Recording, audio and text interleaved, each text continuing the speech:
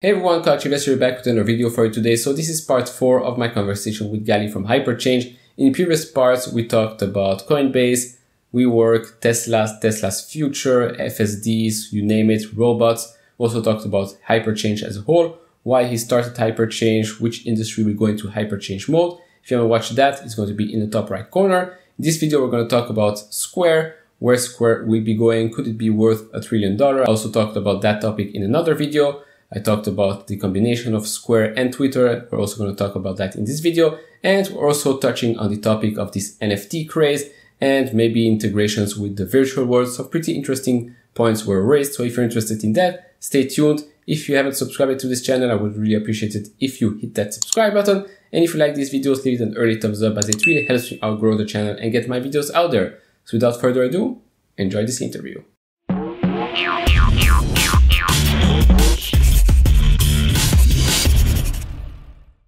So going back to my previous point, you talked about Square a couple of times, right? You're a big fan, I think, of Square, Jack Dorsey, what he's doing.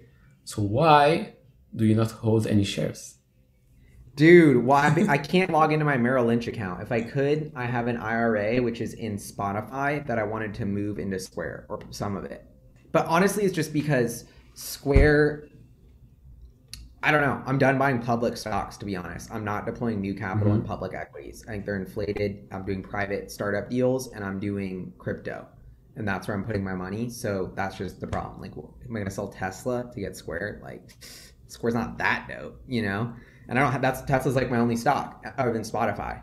And I love Spotify too. So I'm just like in this crosshair of, do I sell Square for Spotify? I think I kind of want to, because I think Spotify is a 5x. I think Square is a 10 to 15x in like 3 to 5 years. And so, but I think I'm doing better than a 5 to 15x in 3 to 5 years on a lot of the startup companies and crypto stuff I'm doing. So that's my gut feel, but I could be totally wrong. So okay, so maybe not now. Let's say we go back 2 years ago. What made you decide to buy, let's say, Spotify and not Square? Like, where was the trigger? I thought I actually did own Square for a little bit, and I thought Square was going to get hit really hard because I thought in-person commerce was going to get hit, and I thought people were pricing in too much of a rapid return to the lockdown. And so I was wrong there, and Square actually didn't get hit that bad on the payment side, and then actually had this boom from Cash App. And so this kind of like, I thought the core earnings power of Square was going to get crushed for a full year, and it didn't happen at all.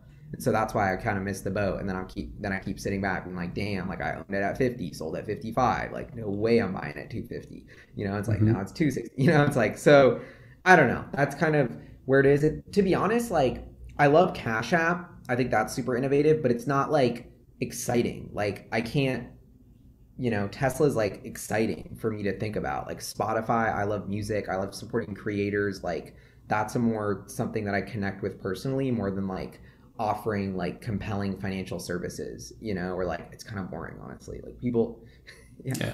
No, it's boring, but if you look at it from an investment point of view, it's a pretty big deal, especially now with like e-commerce probably taking it to a next level. I think something like Square or Cash App, PayPal, Venmo. Cash App could put Robinhood and Public out of business if they, and might. And so Cash App could be a really exciting, like multi-$100 billion company on its own. And I think that is probably going to happen. And so I'm like getting FOMO as we're talking, because I think that will happen.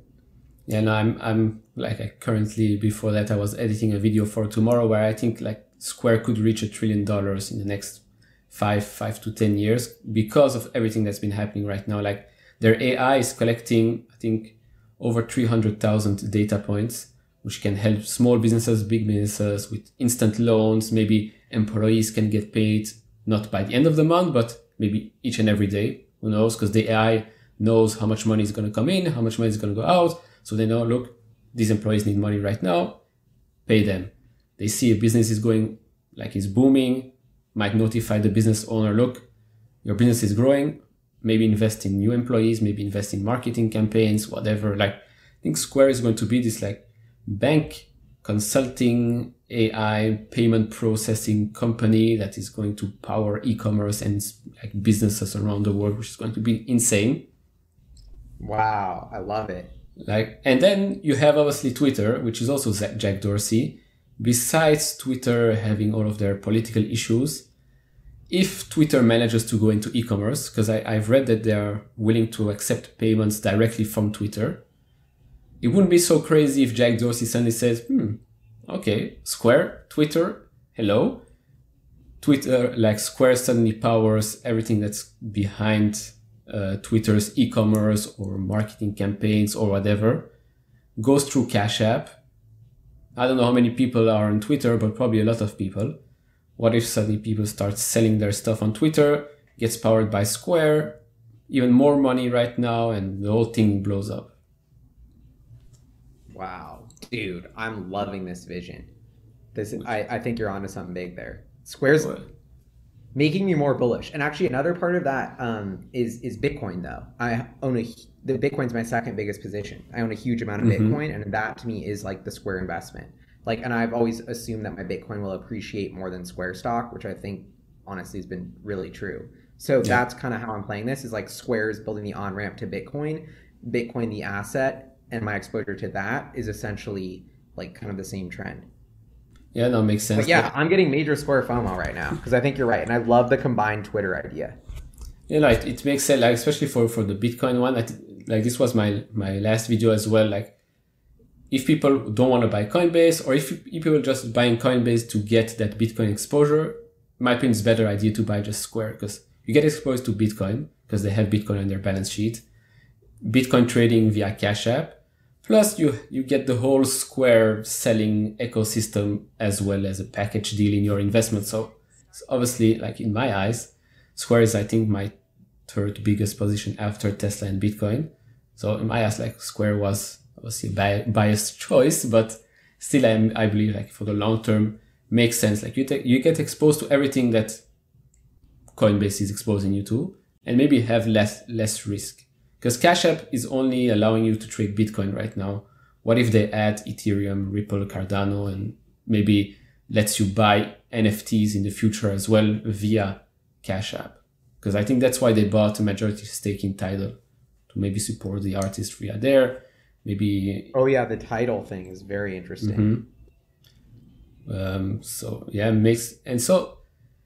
jumps into my last topic is the NFT things. I know you sold your first video for, I think, $3.3 thousand, so very well done. Like, where do you see this whole thing going? Because like at first, when I saw the first one sold for, I don't know, one of the first ones for $69 million, I was like, what the heck is this? But then I'm like, okay, people are buying $100 million worth of a canvas with one banana on it, so maybe, I don't know, maybe it makes sense. Yeah, I mean, NFTs, people think it's a new thing, but it's really not, and it's just art, but this is just a new technology where to make the ownership of that art tradable on the blockchain. And so it's like we've already just been on the trust system valuing art at a huge amount without having this authentic, like, piece of authenticated ownership. So now we have that, and that'll unlock what's already happening in the, like, I used to collect sneakers. It's already a tens of billions of dollar market, sneaker reselling. I used to have to do this legit check, post on a forum, all these pictures of the new shoe I got on the legit check thread, just for some guy to be like, yep, those are fake, you got scammed again. And it's just like, and the sneaker market's already billions, despite that happening constantly. So the authentication, it just solves the authentication problem for this entire art and collectible space.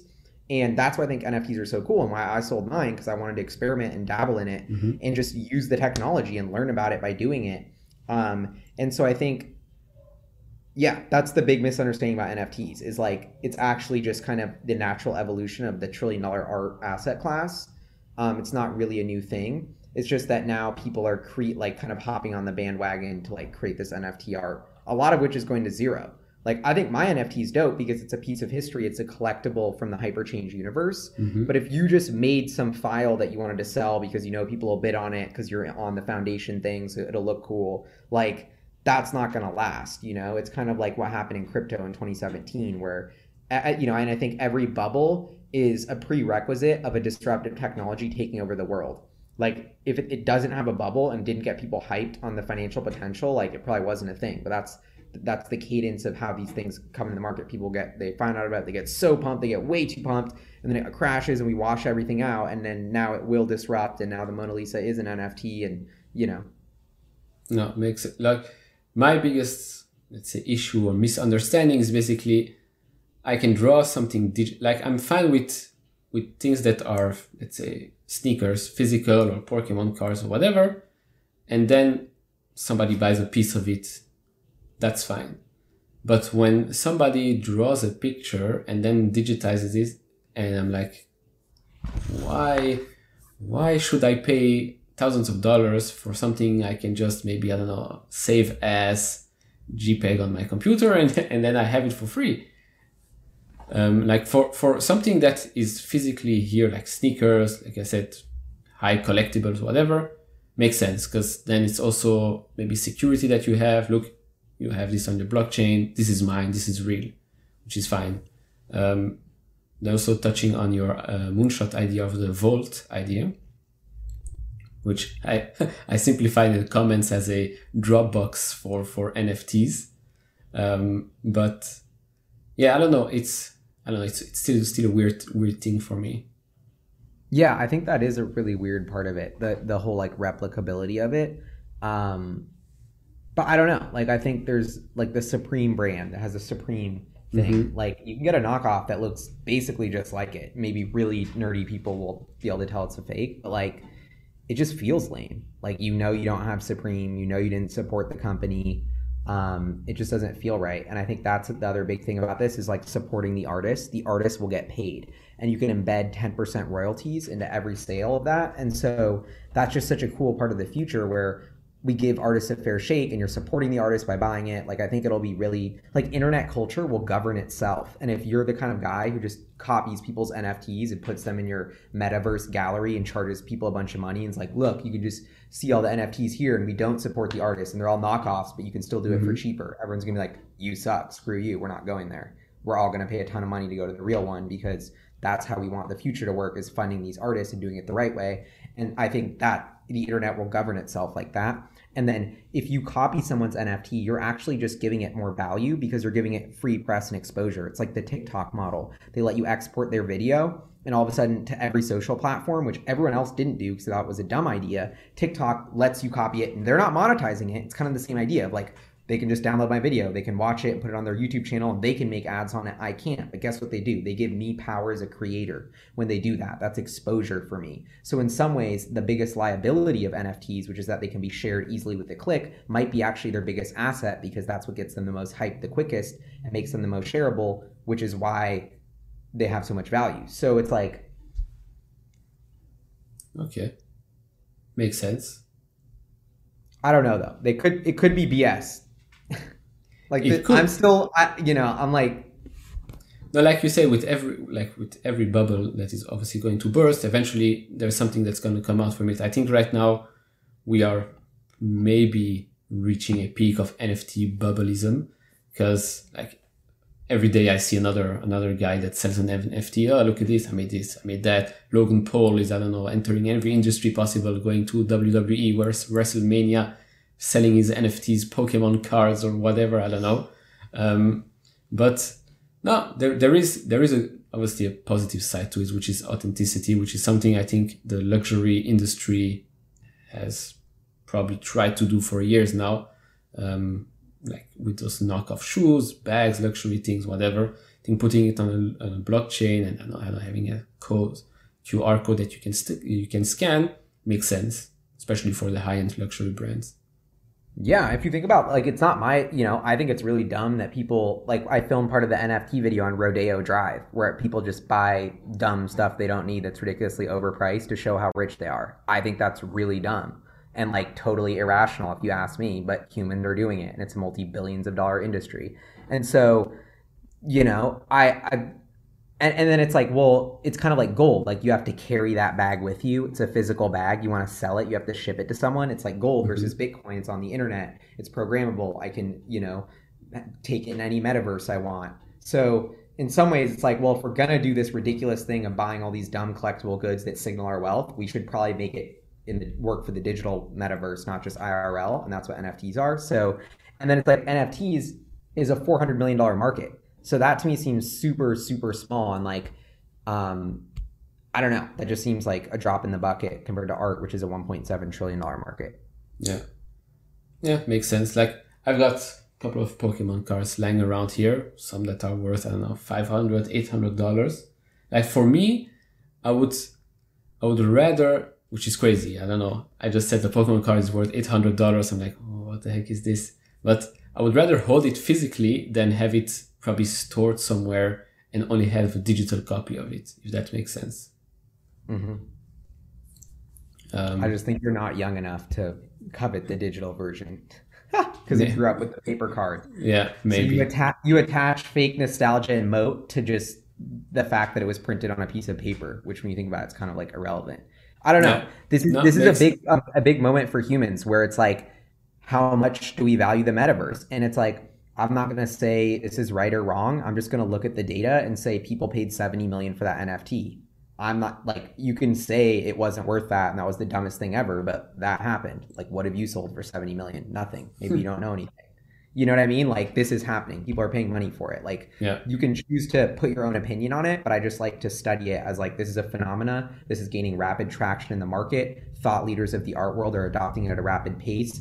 Really leading forward-thinking investors are moving on it. It has the potential to solve this authenticity problem. Like, let's watch this as something that's really interesting and bubbling up. And that's how you got to think about everything that happens in the financial markets. Like, just because you don't get it doesn't mean it's wrong, you know?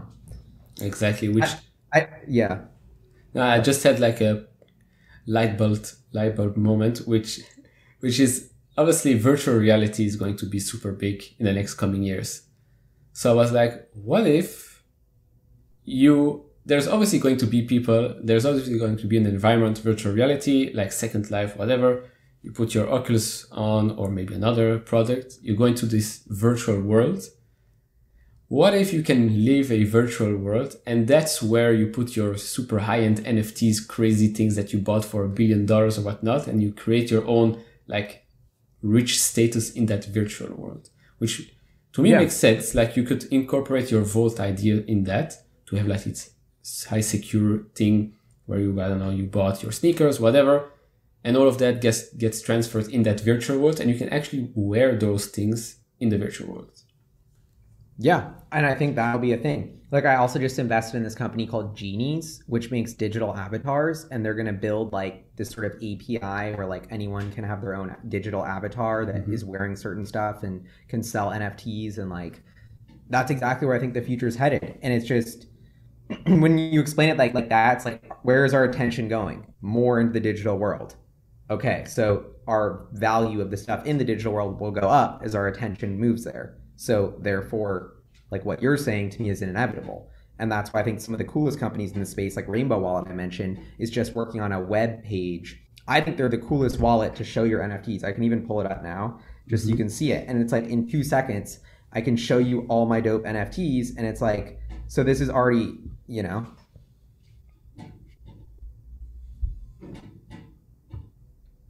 Joy World. These are all my NFTs. Okay. Flexing. Look at that. Is this the future of flexing? I don't know. Maybe. In the virtual world, for sure. 100%. In the virtual world, for sure. You're going to want to have that fanny pack. There's only like 100 of them. I got 3. I mean, that's going to be pretty sick. I am already pissed at the first time I watched your Unisocks video. I was like, maybe I should buy one. It was really at nothing when you first talked about it. And now it's at, I don't know what's the price today, but it's much higher. Every time 90 grand for a crypto sock. I mean, that's, you know, I don't know. I love following my like financial curiosity of like, wow, this crypto sock for $60 like is the foundational technology of how Yeezys will trade on the blockchain, and how that will be the arrival moment of Yeezys being thought of as art as much of a painting. And when that moment happens, the thing that pioneered that technology is going to be a priceless piece of internet history. Just like, you know, and Unisocks, just that curiosity of like, this could be cool. And then now it's like 90 grand a pair. It's like, damn, 60 to 90 grand. Not bad. Not bad at all. Like, I think at the time I watched your video, I think was at $2, maybe $5 5K. And I'm like, every time it went up 27,000, 50,000. I'm like, what the heck is this? Why didn't I buy it? And I was like, dude, something really funny happened today. We're on the Coinbase like IPO video. One of the Coinbase execs, like they shoot this shot and you can see him like flexing with these kind of like capri pants showing unisocks. Like he's wearing one of the real pairs. It's the first case of the unisox flex in the wild on mainstream media. This is like, it was a big moment, honestly. And I'm like, I was hodling unisocks. I'm like, people are looking at how much Coinbase stock's going up, and people don't realize they should be buying unisocks because Coinbase, you know, what are these Coinbase millionaires doing? Buying $100,000 crypto socks, apparently. The guy is wearing 90K socks right now. It's a flex, dude. Like, I can't believe rappers haven't figured it out yet. It's a very big flex. Like, it's incredible. Like, 90K socks, man. Like 5 years ago, you would tell me somebody is wearing socks that are worth $90,000. I would be like crazy. But yeah, I don't know. Like I love video games. I love the virtual world. So going into this whole virtual reality world thing, Second Life, where you bring all your non-physical luxury in it, makes sense. Like I'm excited. Everything that has to do with gaming and gamifying stuff for me is great. I don't like to grow up apparently, but I don't know, if it's a good investment, why not? Totally.